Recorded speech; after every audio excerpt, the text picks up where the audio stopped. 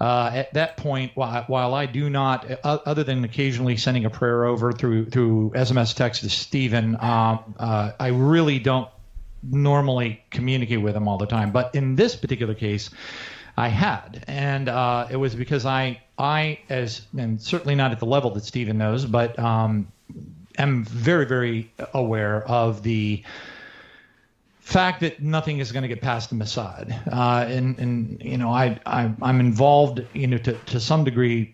I understand very intimately and have done an awful lot of research on their capabilities, their signal intelligence. You know, they're second to none. Let's leave it at that. So at that point, when you realize that they're, you know, usually 100 exits ahead of the rest of the intelligence agencies, and you see what happened, then you know something's awry. Then they come out and they tell you that the Iron Dome, you know, missile system isn't operational. Which, you know, I'm sorry, but at that point you have to draw a line in the sand with the coincidences. It's just not the case.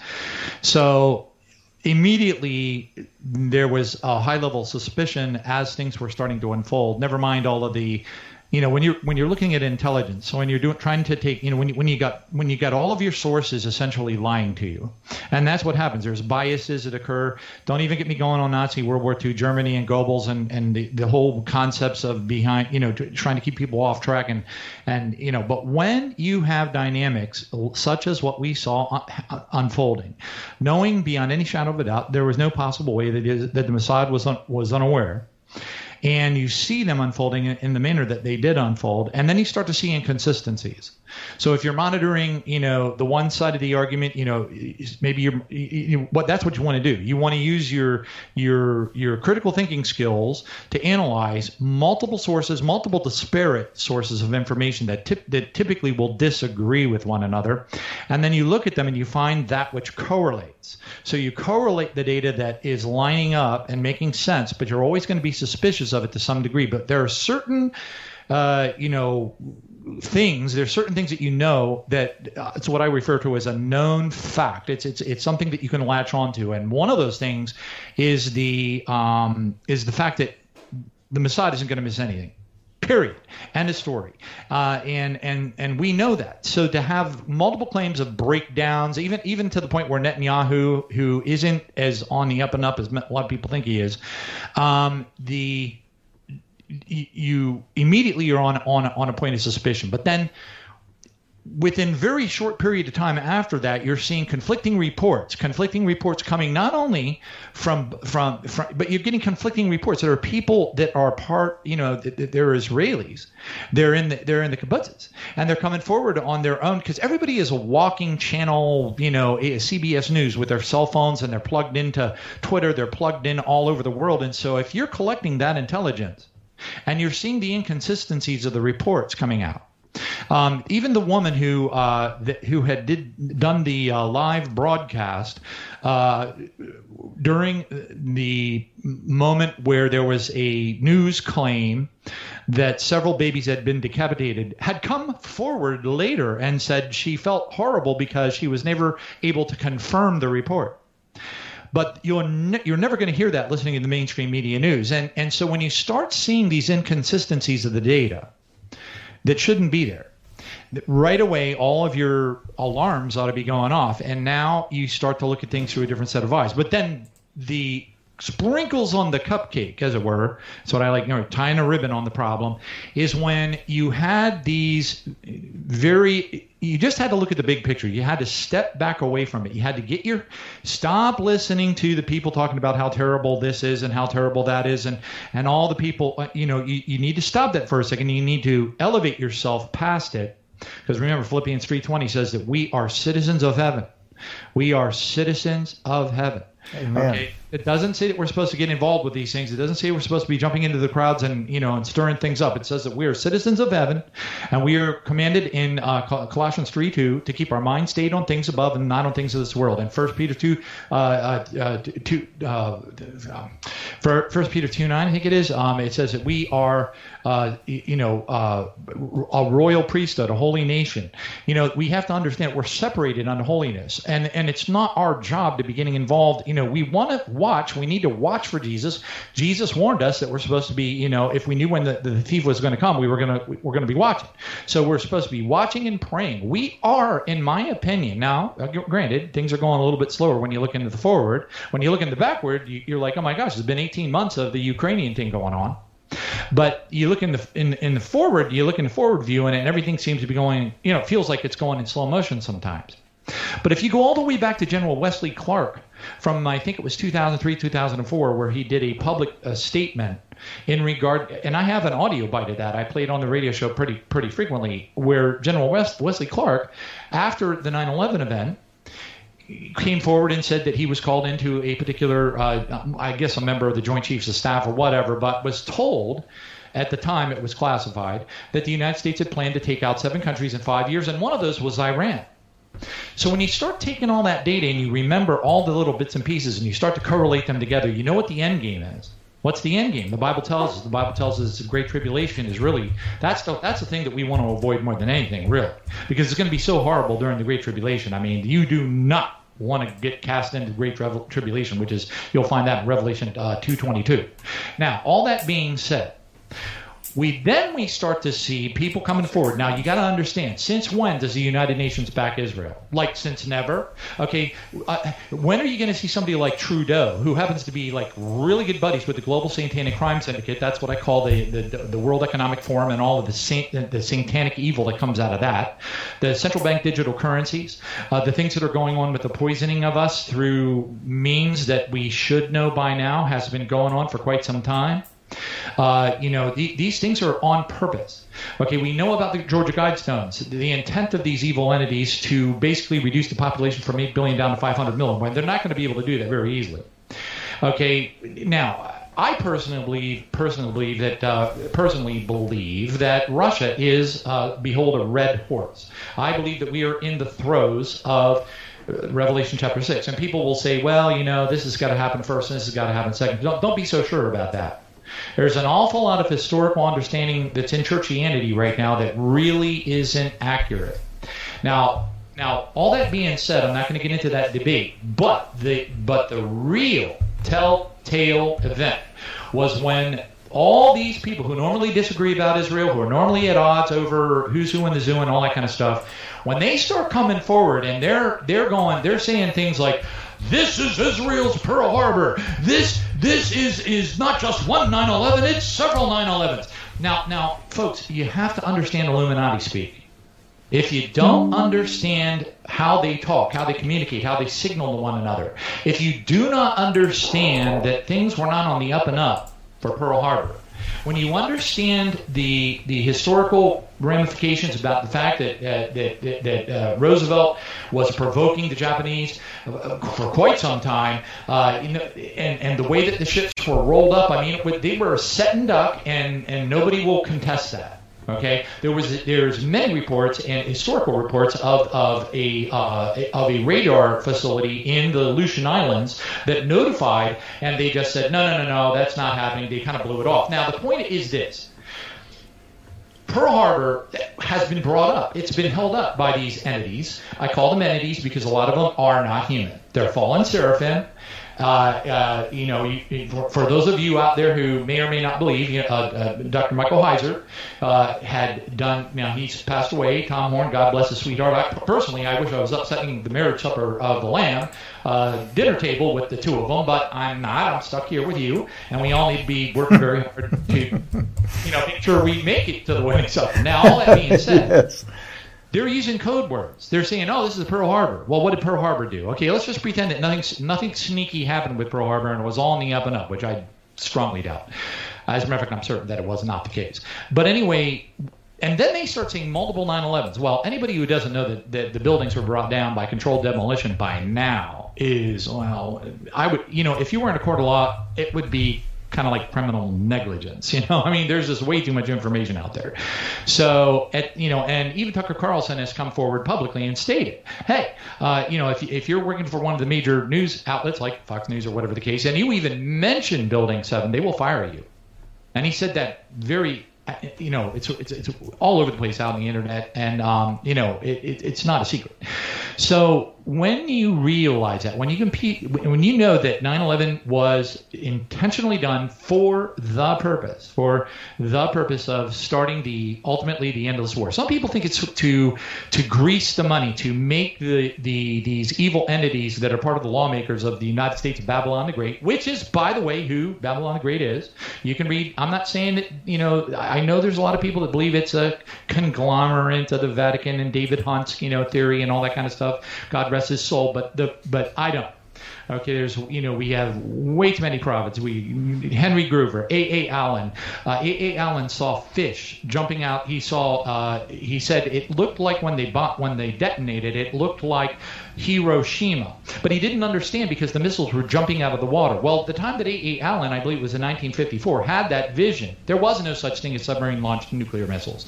We had Henry Groover, God rest his soul, and he saw submarine-launched nuclear missiles, being launched by Russia against the United States of Babylon the Great. Hey, John, let me throw one thing in here for you real quick about. Yeah. I think that's interesting. I've listened to Henry Groover and what he has said about this before. Back, I don't know, 8 months, a year ago, maybe a little bit more. One of the things that Russia had done was that Russia had moved in. They had moved in a large number of nuclear missiles, planted them on the ocean floor. And those missiles are just waiting to be launched. And this was something U.S. intelligence had got a hold of. So even besides submarine, somehow or another, they're planting nuclear missiles and this was off the east coast of the United States. So just a thought I figured I'd share in there with you. Go ahead. Well, hang on one second. It looks like we may have lost John. Give me 1 second, guys. Somebody don't want us talking to him. Reconnecting. Hang on. Let me call him back here.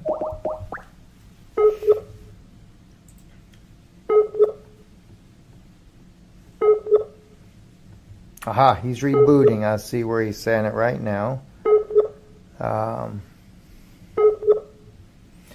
The person you are trying to reach is currently unavailable. 1 second, guys. John Baptist with Tribulation Now Blog Talk Radio.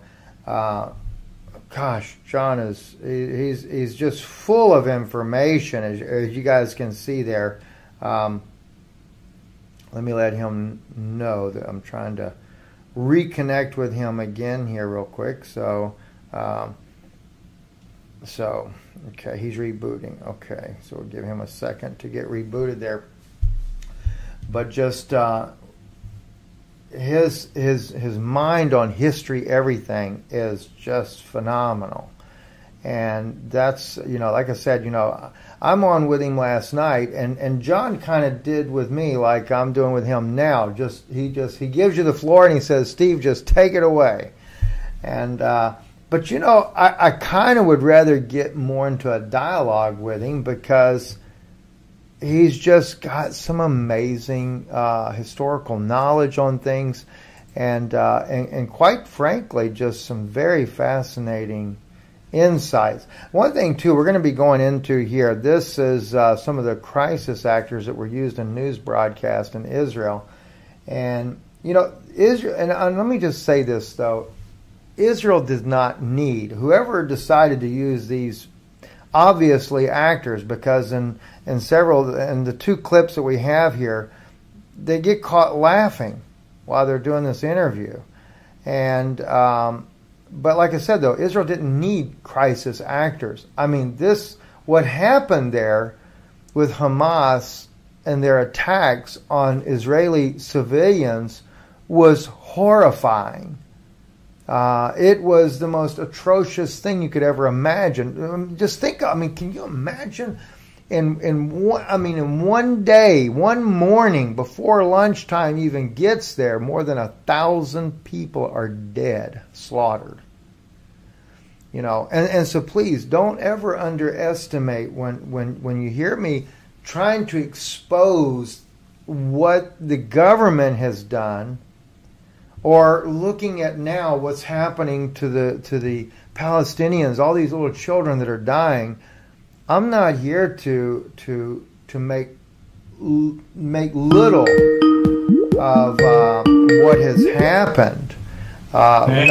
We got you, brother. I was actually just sharing with the people here while I was waiting to get you rebooted here about these crisis actors, and as I was sharing with them, Brother John, that I said, Israel didn't need crisis actors. They've got real, serious, horrifying attacks that happened on Israelis. The only thing I can think, John, and I know I'm a little bit off track because you were in another area, but I'll just mention this. I was kind of speaking about this while I was waiting for you to reboot there. I feel like that maybe the reason why they didn't want to use real Israelis is because there may have been a fear that that on a news broadcast that the Israelis might actually question, why the military wasn't there for them. It certainly isn't for the fact of Hamas did what they did. There's no question about it. It is a horrible, horrible crime against innocent Israelis. And I want to stress that, because I also stress the innocent little children that are being killed from the constant bombing, which, I was thinking about this, John. I think maybe we mentioned it or I don't know if I mentioned this on your program last night or not. But one of the things that came to my mind is like this here. If you really want to try to limit those civilian casualties, really the smartest thing for Israel to do, if it really, you got to go in there and decapitate Hamas, they should have just minimal targeting if they had to use some bombing in order to try to hit some of the main points with Hamas. But then you're going to just have to deal with a ground invasion. Even if you just do it slowly but surely to try to protect your soldiers, but just inch by inch, starting at the north end and just working your way all the way through the city, that's the way you get rid of Hamas. That's how you go and find out where these fighters really are. Not sitting there just flattening the entire city and causing so much calamity. I mean, it's no different than Hamas coming in there and just killing Israelis by the hundreds, over 1,000 Israelis. So anyway, John, I'm really just enjoying listening to you tonight. I don't get to do that very often. So here would be my contribution to that thought. They have to keep the momentum up, because you have to focus on the end game. If you don't focus on what the end goal is, then you're going to miss. You can get into an analysis paralysis dynamic. So right now,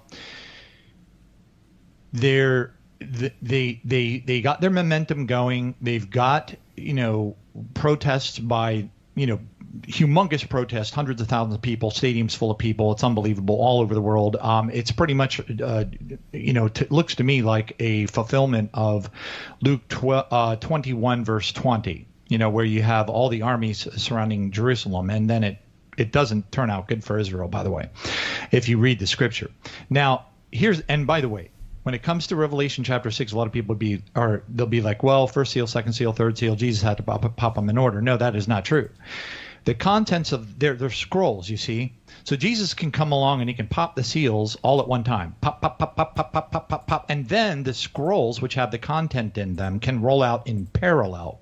So we can have parallel. We have the global financial collapse, which is associated with the third seal, in progress. We have Russia already involved. And if you've looked at the coat of arms for the country of Russia, it's got a saint on a white horse with a spear sticking it through a reptilian. And then, boy, if that doesn't speak volumes, I don't know. You're not paying attention. But anyway, and then you've got the third seal. All this is happening right now. Now, the fourth seal is arguably the beginning. It says, the pale horse, death, 25% of the earth. What's 25% of the earth? It's all of the West. Okay, you've got the European Union, Canada, New Zealand, Australia, and the United States. That's pretty much 25% of the earth if you look at it, if you know your geography at all. Okay, so what we're seeing is all of these things happening. The Olivet Discourse and the events in the Olivet Discourse, pestilence, famine, all these things, all these things are in progress. What happened to us? What happened to us with the the stuff that we can't talk about here? Or, what recently happened to us over the last 3 years? How many people died? How many people are still dying? Okay, that's pestilence. By its definition, it's a type of pestilence. Yes. Okay, so and don't even get me going on all of the food plants that have been burned to the ground. Bill Gates buying up farmland like crazy, all this kind of stuff. Okay, the World Economic Forum and their plans to bring out central bank digital currencies, 15-minute cities, digital IDs, which, by the way, is a precursor to ultimately the mark of the beast. So we already got all that going in place.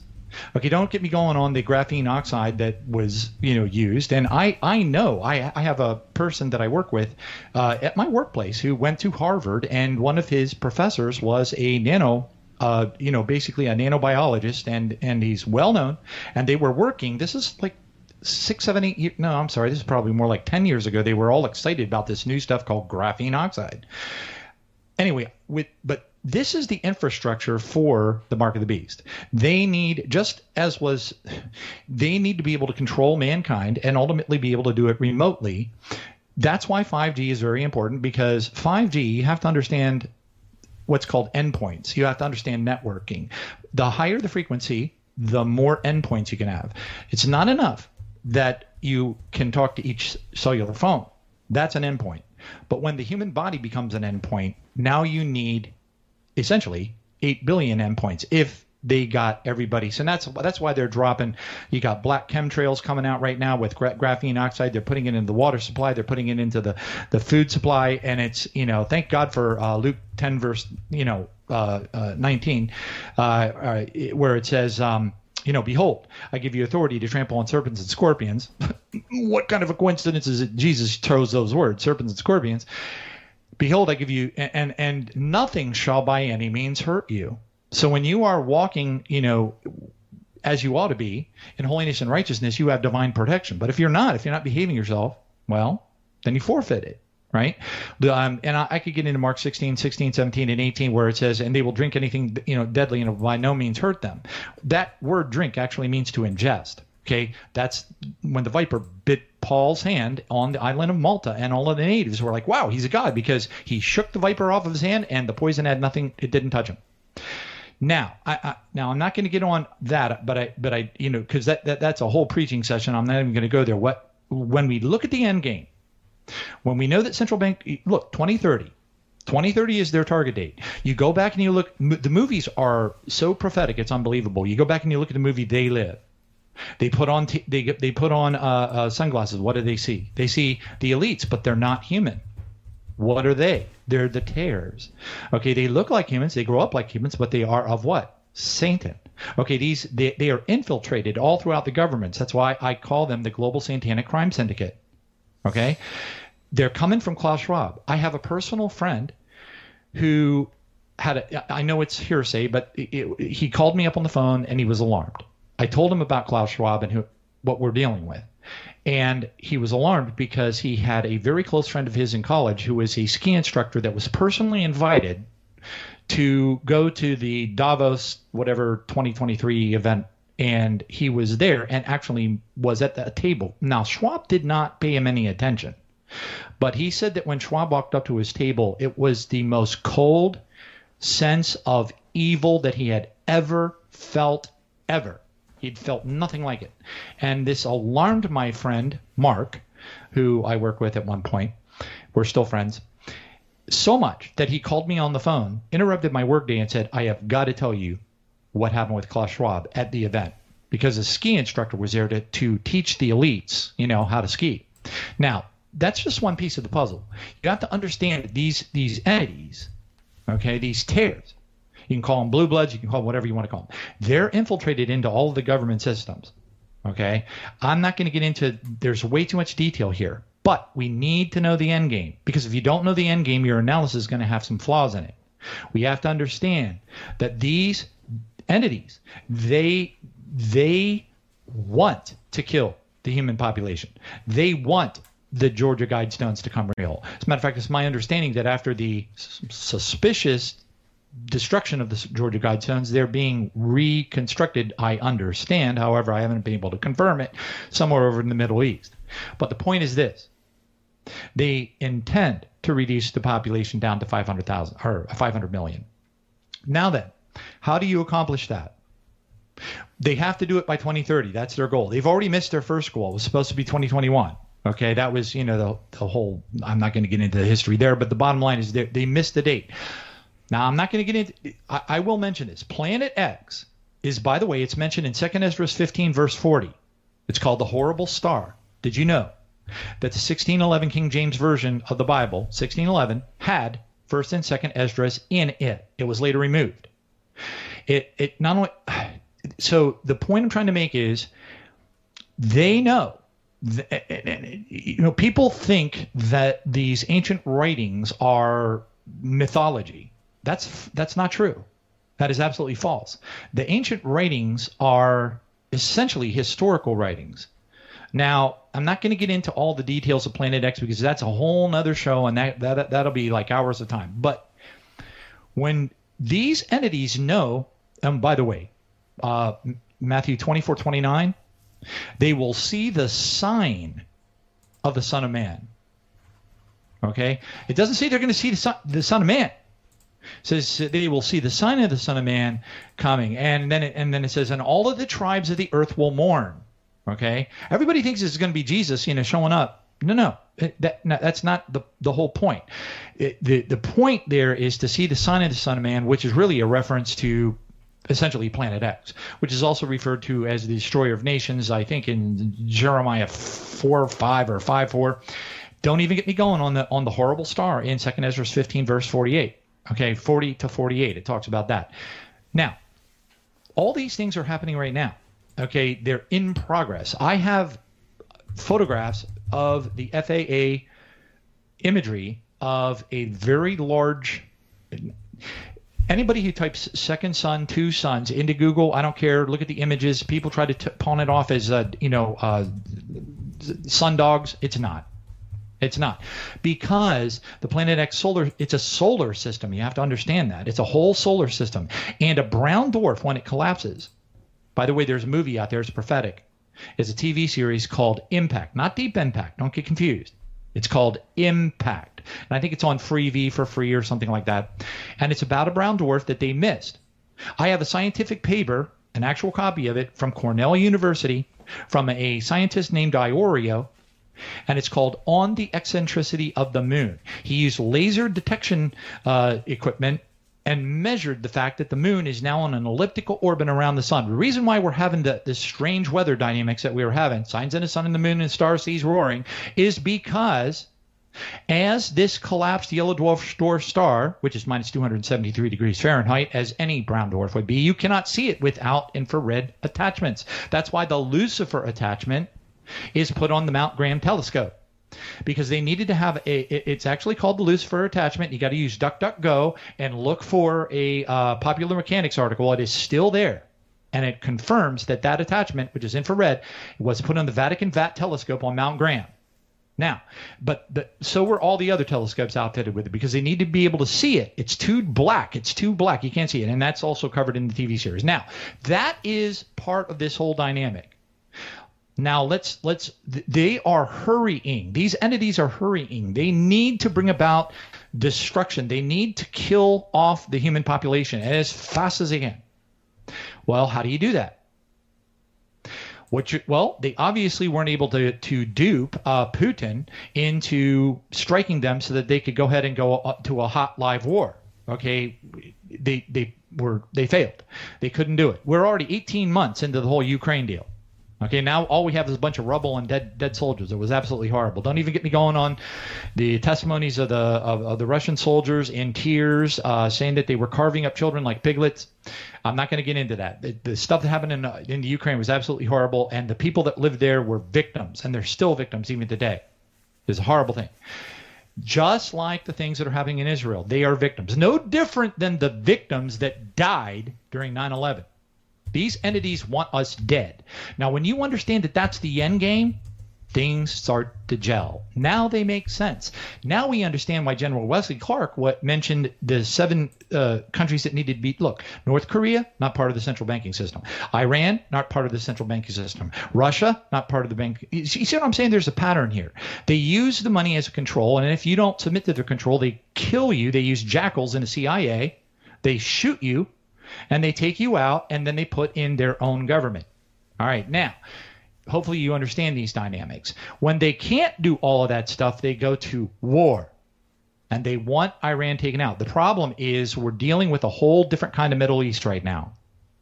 They want World War III. They want death. When you understand that part of their goal is to collapse the United States, they want the United States wiped out. The United States is a problem for them. It's been a problem for them for many decades. Okay, it's because each one of the states in the United States of America is essentially its own country. It's basically another form of the European Union. The problem is that they all have their own, with a couple of exceptions, they all have their own governmental system. Judicial, executive, and the 3 branches. So the point is, it makes it exceedingly difficult for these entities to collapse the United States, but they're going to. They're going to, and you can see that this is happening in real time. We already see the United States. Nobody wants to buy the United States Treasury bonds. Look at the cost of food. Look at the shrinkflation that's been going on. It used to be you could buy for $3 about 10, 15 years ago. You could buy for $3 more peanut butter than you could eat in 3 years. And now look at it. These tiny little bottles. Okay, so our situation is far worse than we realize. Nobody wants the gold. There's nothing backing the United States money. It's completely fiat. Everybody knows this. Even there's over 2 quadrillion. Did you even know that that's a real number? I was blown away. Now, I knew it was technically, but the point is this: 2 quadrillion in derivatives debt just for the real estate market alone in the United States. We are literally the pull of a lever away from this country collapsing. We've already lost the Middle East. Okay, the Crown Prince of Saudi Arabia has already decided he's going to join up with BRICS. So that means that the petrodollar is going to collapse. When that happens, guess what? Bye-bye. They just aren't ready to pull the lever yet. Okay, everything has to be synchronized because they need to be able to maintain control. They don't want a French Revolution dynamic occurring. They don't like that. They want to maintain control. And that's how this. So now let's back it in. Now that we know what the end game is, now we know that they want to destroy the West. They want everybody to be dead. They want to kill off all the people. When you understand that, now you know what their motivation is. When you understand that motivation, you can say to yourself, I know why they did the 9/11 thing, and I know why they had another triple 9/11 occur over in Israel. The purpose for that is to create World War III because they want us to kill each other. Okay, that is the key. We think now. I'm not saying they're not going to take our guns away. Or, the guns of the population away. They are. I have no interest in guns. I personally believe in the power of the name of the Lord Jesus Christ, casting out devils and taking control of entities, and the power of the words, Father, forgive them, for they know not what to do. I'm a spiritual warfare type of guy, and I always will be. But anyway, all that being said. They don't right now. They don't want to come for your guns. Everybody, they want you to think they are, because if you think they are and you're a gun sort of a person, okay, guess what you're going to do? Every single time they take a satanic ritual abuse, mind control slave. Thank you, Fritz Springmeier. And by the way, those were trumped up charges against the poor guy. He was thrown in jail, just like John Todd. But anyway, anytime there's a whistleblower, they always end up trumping up charges, planting drugs, and putting them in federal prison for a long period of time, whatever. But he's out now. But the point is this. They use satanic ritual abuse methods, okay, and I'm not going to get into that. It's pretty horrible stuff. But they use those to separate the soul. It creates what's known, it used to be known as multiple personality disorder, but now it's called dissociative identity disorder. So it's SRA-DID. When they send out their entity, these people that are controlled, because what they do is they do satanic ceremonies, and they have these powerful walk-in demons go into the split souls when they can, through trauma. That's why we don't remember things. When we're in a horrible car crash and it's just absolutely terrible, why is it that we don't remember the worst part of the car crash? because God has programmed us to not remember really horrible, traumatizing things. But the devil takes advantage of that, and then they do ceremonies, and they get demon walk-ins to live inside those soul rooms. Now, that allows them to use them for their evil purposes. And they can literally, just like you see in the movies, it's for real. They can call up in the middle of the night, say some code words, and that person will go to their closet, get a gun, go into a theater, and shoot the place up. But they do it on purpose because they want to make a big fuss and say, we're going to have to institute all kinds of gun laws. And then what does everybody do? Everybody runs to all the gun stores, buys as much ammunition as they can possibly buy, buys as many guns as they can possibly buy, because that's exactly what they want you to do. They are controlling you. And they do that because they need us to kill each other. Because when we kill each other, we're doing their job for them. Very true. It really is. And over in China right now, don't even get me going on the social credit system and all the creepy weirdness that's going on over there, the facial surveillance systems, and Klaus Schwab, for crying out loud, lifting up China and holding them up before the entire world and the world leaders and the corporatocracy that is, the fascist world that's running, too important to fail kind of thing, that whole Lehman Brothers is no good, but General Motors, you got to prop them up. That is fascism.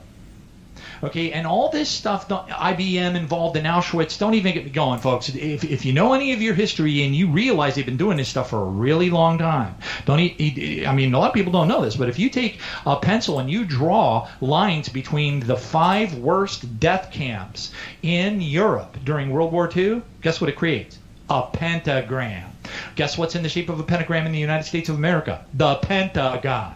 Okay, these things are not so complicated, but it's right in your face. They don't even try to hide it from you.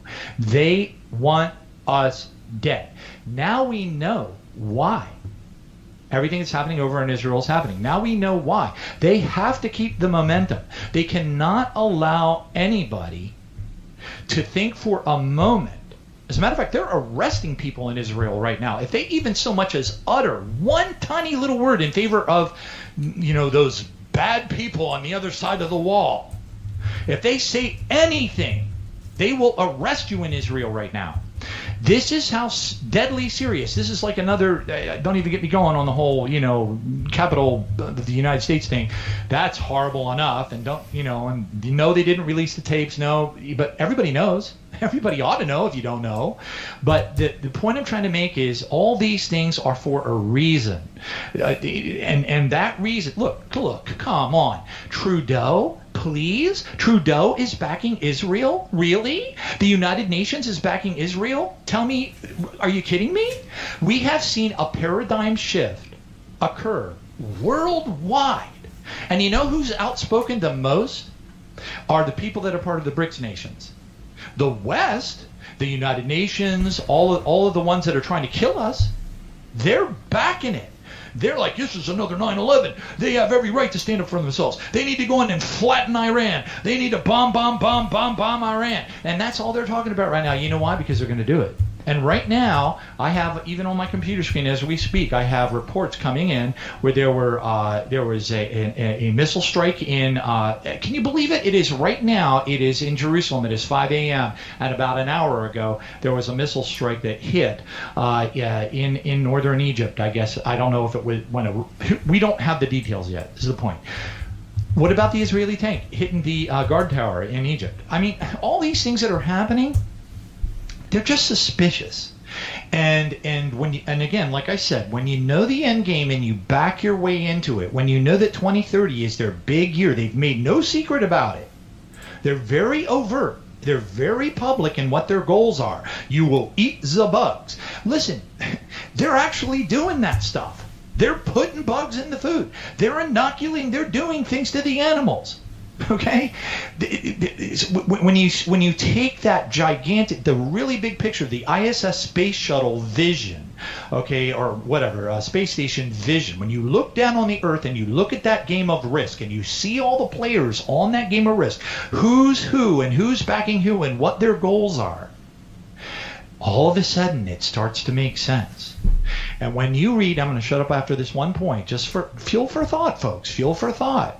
because I am a strong believer that we are way, way further along into the end times than most people. I've been doing Tribulation Now radio show for over 12 years, over 7,000 shows, and folks, we cover everything from. Look, Stephen came on the show. He found alien invasions in the Old Testament. He came on the show to talk about it. You know why? Because Isaiah 13 is an alien invasion. Read it. It says, from the far ends of the Shamayim, our Heavenly Father sends an army to the earth to reap judgment upon the people. They ravage your wives, and they chop your children into pieces, for crying out loud. Okay, when you start putting all these things together, and you know how horrible the Great Tribulation is, and you realize that there's extremely high level of likelihood that we are, I would not believe it, not for a second. I believe with all of my heart that we are in the middle of the Revelation chapter 6, that the Olivet Discourse essentially overlays like an overhead projector, for those of you who are old enough to remember them. You know, when they did geometry class in school, for some of us, they would take transparencies with, hexagrams and triangles, and they would put them on the overhead projector, and they would line them up. Okay, so you could see the relationship between different shapes and geography. All right. Well, now you can take the Olivet Discourse. You can take Isaiah 17. Damascus will be turned into a ruinous heap. Put that on your list. That's coming anytime now. Okay. All these things. Okay. They all overlay each other. Look, check it out. Revelation 6 verse 12 says there will be a great earthquake. Guess where else there's another great earthquake? And by the way, it's a worldwide earthquake. It shakes the whole earth. Isaiah 24. The earth rocks to and fro like a drunkard. Okay. Guess where else there's another great earthquake that's worldwide? Right in the middle of the Gog and Magog invasion, in Ezekiel 38, verse 19. Take a look. It starts out by saying that Israel's going to have an earthquake. But if you keep on reading, it tells you that it's worldwide. It's the same earthquake. So in the middle of the hot war that is about to occur, there's going to be a great earthquake that is going to kick off the sixth seal. And I'm telling you, folks, that's the day of the Lord. But, you can get it, the prophet Ethan Rodriguez and others, many other people, Sarah Monet from 1979, she saw it. A meteor strikes the earth. It's not an especially large one, but it doesn't have to be. Off the coast of Puerto Rico. This is the opening shot from our Heavenly Father in the beginning of the sixth seal. Okay? Look, you've got your 3 days of darkness. That's the sun turns black as sackcloth of hair. Okay? But you've got, the stars fall from the sky like a fig tree shaken by a mighty wind. What is that? That's Satan being cast down from heaven with his fallen angels. It aligns with Revelation 12, where it says that the great dragon will be cast down, to the earth. Everything lines up, and we are right in the thick of it right now. So if you look at Revelation, Luke. Okay, and then I'm gonna be quiet after this. I just gotta. Let me find my little scrolly wheel. And my computer better not take a dive on me. Okay, here we go. Almost there. Okay, so listen to this. In Luke 21 is part of the Olivet Discourse. So basically, they asked Jesus, they said, hey, what do we got to look for at the end of times? What is the sign that, give us some more information about what kinds of things are going to be happening on the earth that we need to be watching for. Okay? Because remember that the church of Thessalonica was so pumped up about Jesus coming, Paul had to go in and kind of tell him a thing or two. He said that, the day of Christ is not going to come until this happens and this happens and this happens and this happens. Power, signs, lying wonders, all this kind of stuff. The revealing of the Antichrist, which is right around the corner, by the way, so buckle up. All right, but look at here. Luke 21:20. Okay, what's in Luke 21? If you start at Luke 21:20, what do you see? And what comes after it? Right after Luke 21:20 through 24, you see an interesting thing where Jesus essentially says, and I'm paraphrasing, but he says, it's a fig tree. He says, look at the fig tree. When you see the fig tree starting to bud, you know that the time is near. You know that the season is upon you. Okay? We are the fig tree generation. What do you see right after the fig tree warning? You see Jesus say, pray always to be counted worthy, to escape all these things that are about to come upon the earth, and stand before the Son of Man. Is there anybody listening to this show right now that wants to be here for what's coming? The central bank digital currencies, the social control of everybody, the things that are happening in China, these things are coming to us right now. They've already instituted them in Brazil fully. Okay, they're coming here to the United States. Folks, we are not exempt to these things. The Bible is global in scope. So let's just take a quick peek at Luke 21:20. But when you see Jerusalem surrounded by armies, know that desolation is near. Well, gee whiz. Jesus said, when you see the abomination of desolation standing in the holy place, let the reader beware. Well, when Jesus said, let the reader beware, or the Holy Spirit or whatever, through the author, but the point is this. It means that whatever you think it is, it's not. It means you're going to be wrong. It's going to be something that you never even thought of. Okay? I could give you so many examples because I am a Bible mystery hunting guy, just like Stephen is. And that's why we get along so well. But look what it says. It says, then you know that desolation is near. The abomination of desolation standing in the holy place. The holy place is a body. It's a human body. It's a human body. The temple body. The temple body. The temple body. The temple body. The temple body. Okay, so now we know what we're looking for. We know that we're on the edge of the manifestation of the Antichrist at any time right now. And there's no place in the Bible that says there has to be the killing of a red heifer. These are all things that people believe. That's what they believe. But these are not in the New Testament. They're not. And the New Testament is what? A new covenant. A new eternal contract from Jesus. It is the love covenant. We are to love one another. That is it. We are sheep led to the slaughter. We give a drink to thirsty enemies, and we give food to one that is hungry. That is who we are. Read the New Testament. Understand where we are right now. And it says right here, we're running out of time, folks. It says right here, then let those that are in Judea flee to the mountains. It says run for it. Why? Because guess what? It's going to tell you in a second here. It says, let those who are in the midst of her, Israel, depart. Okay? And then, interestingly, in verse 21, Luke 21, verse 22, it says, for these are the days of vengeance, that all things which are written may be fulfilled. Well, when Jesus read the Isaiah scroll in the temple, in Isaiah 60 verses 1, 2, 3, whatever, he stopped right before he got to the part about the day of vengeance of God.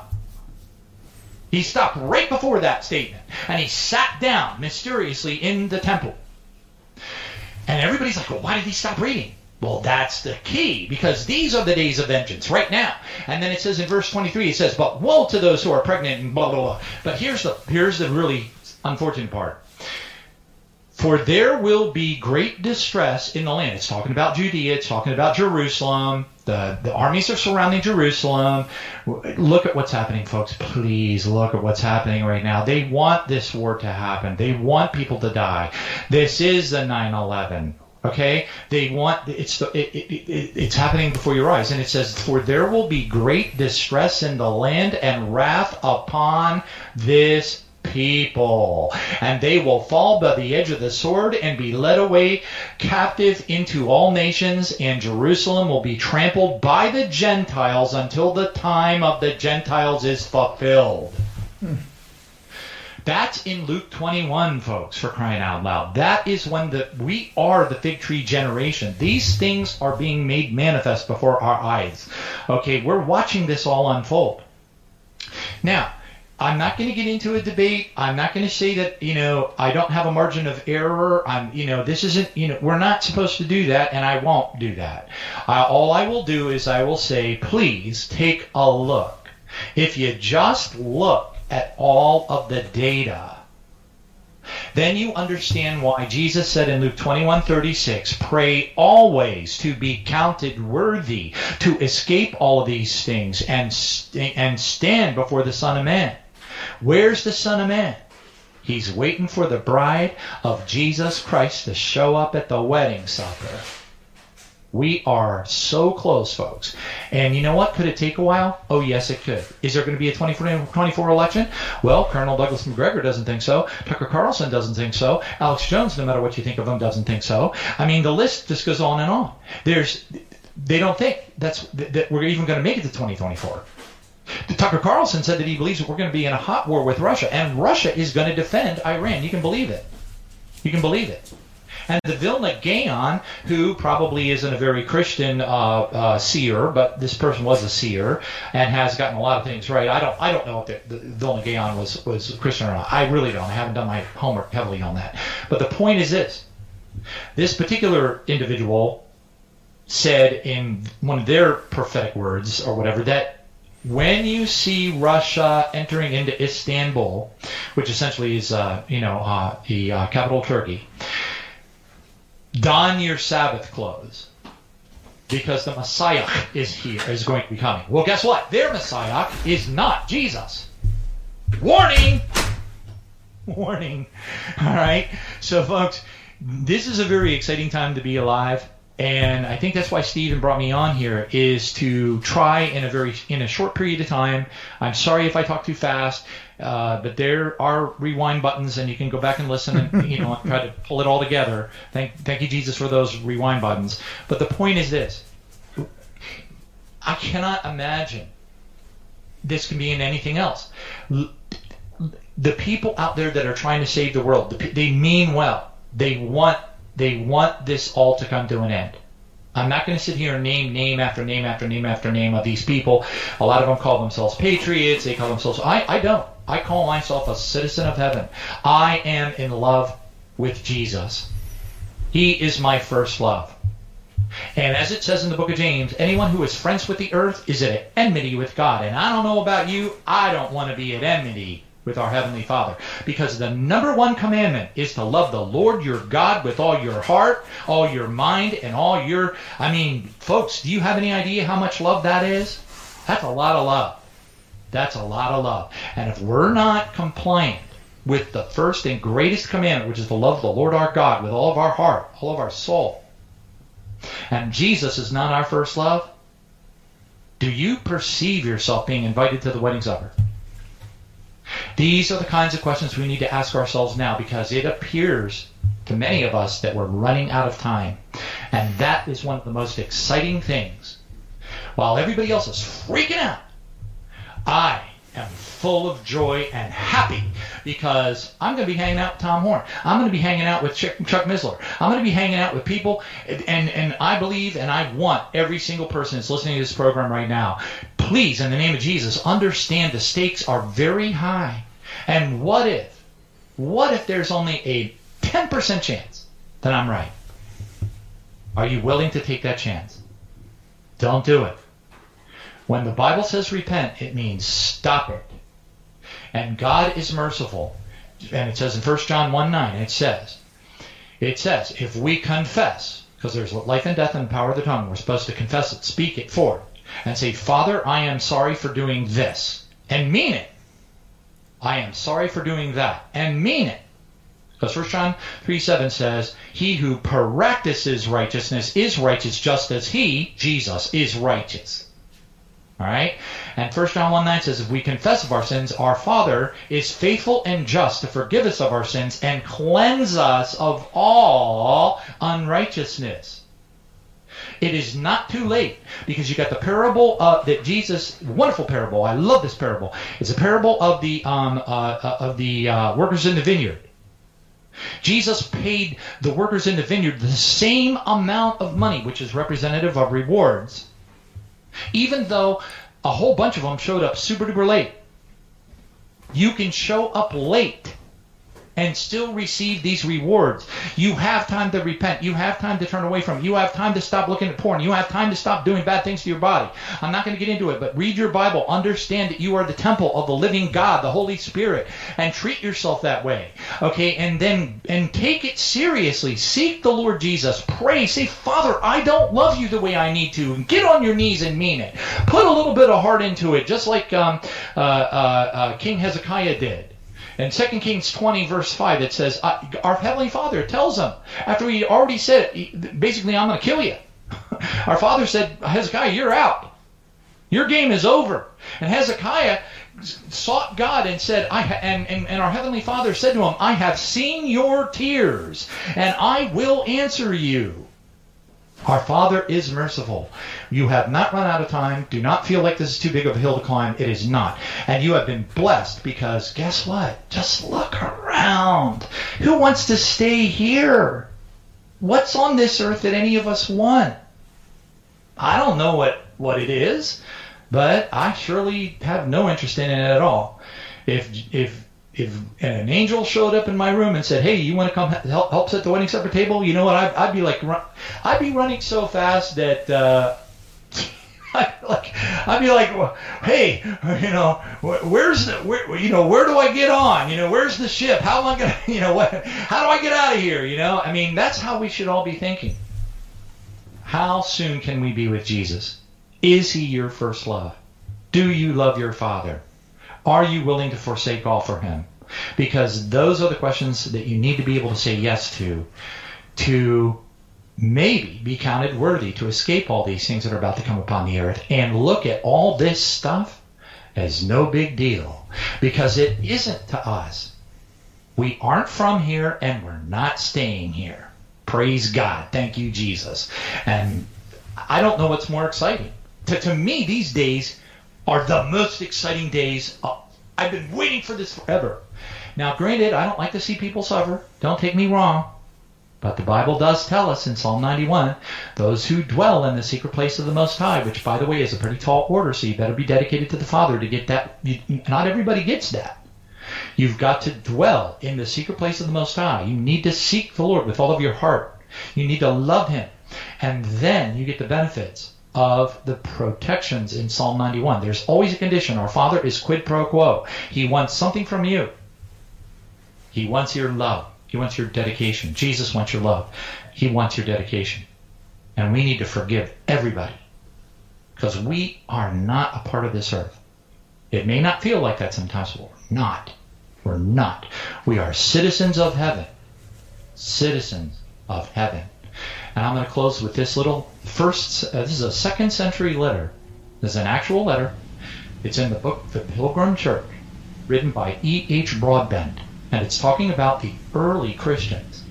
He writes, Christians are distinguished from other men, neither by country nor language. Remember, this was in the 1st century. When it says 2nd century, what it really means is the first 100 years.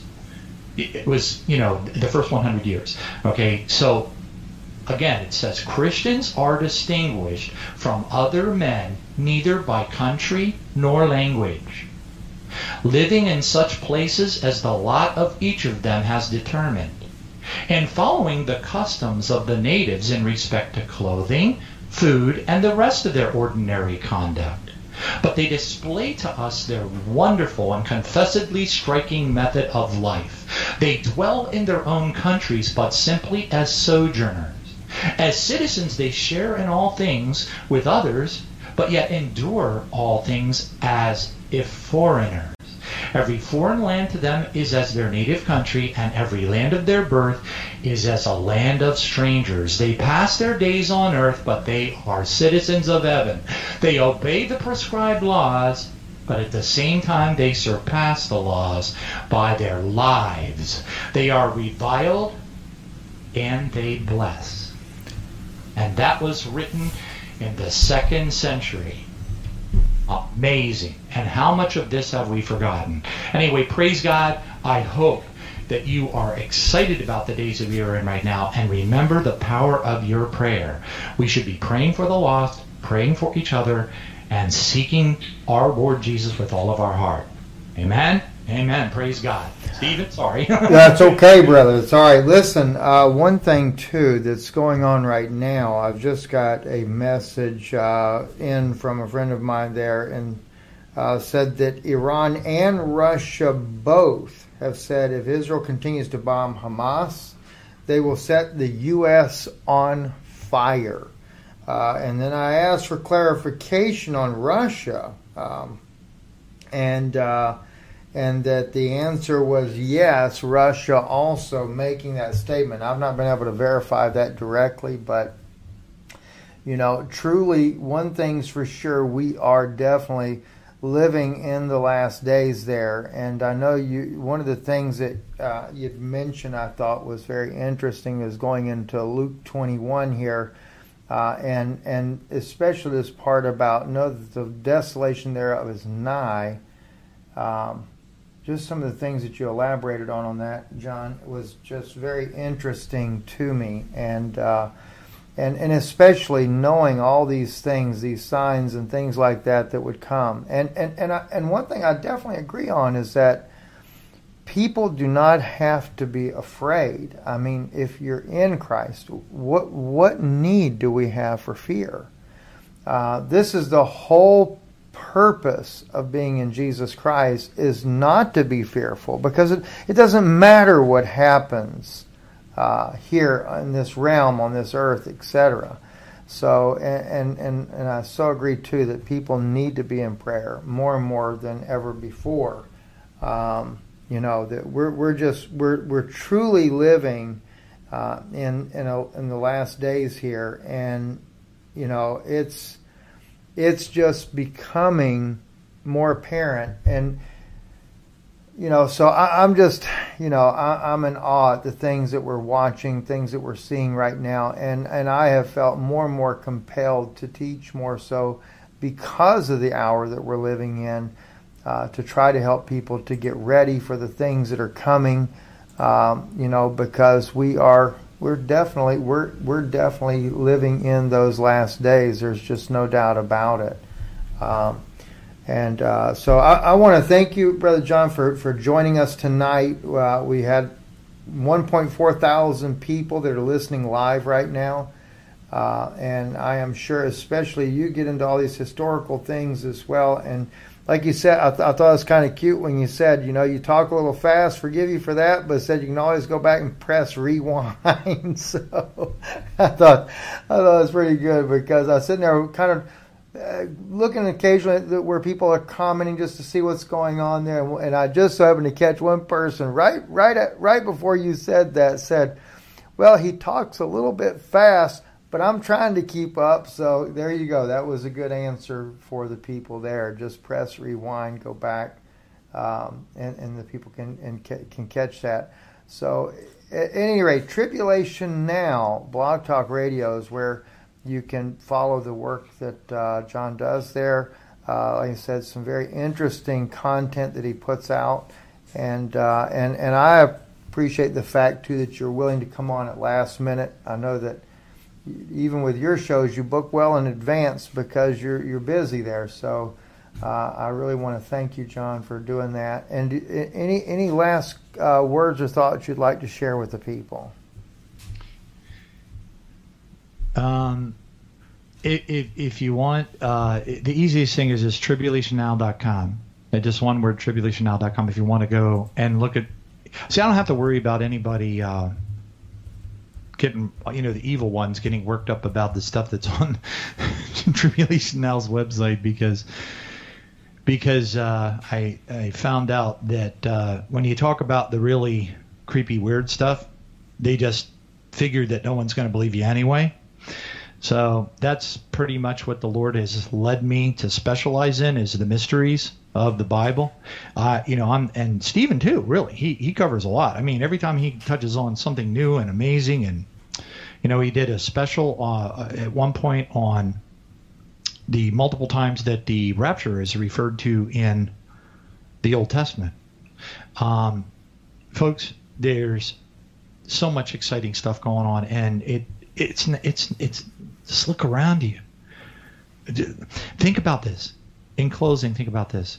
Do you believe that ruling and reigning with Jesus means we're all going to walk out of a mansion and stand on a street of gold, and we're going to in unison say, "Hey, you squirrel, I command you to run up that tree in Jesus' name"? I can pretty much tell you that's not the case. Look in the Hubble Space Telescope. Look at the Spitzer Space Telescope. Look at the trillions of galaxies that are out there, and understand that that is all part of the kingdom of God. Okay? The kingdom of heaven is in heaven. Hebrews 12:22. It says, "You have come to this, to Mount Zion, the city of the living God, to to the heavenly Jerusalem. It's talking about heaven, to an innumerable company of angels. Folks, look at those space telescopes. How much life do you believe that God, how creative, how awesome is our Father? Why are we here? What is this all about? This all ought to be the most exciting thing. I mean, oh my gosh. Eternity. Ruling and reigning. We are a royal priesthood, a holy nation, his own special people, called out of the darkness and into his marvelous light. 1 Peter 2:9. How incredible is that? This is an exciting day for us all. Yes, pray for the people that are hurting. Pray for God to touch them in dreams and visions and to bring them along with us, because we're not staying here. Praise God. And I'll leave it at that. We're getting ready to go home. Thank you, John. I appreciate you coming on, being with us this evening. And listen, guys, like I said, we've shared with you the website as well as John's Blog Talk Radio program there. Appreciate you guys all joining us here tonight as well. And until the next time, God bless you all. And John, thank you, my brother, for taking time out to be with us here tonight. Powerful blessing always, Stephen. You're awesome. God bless you, brother. God bless you, brother.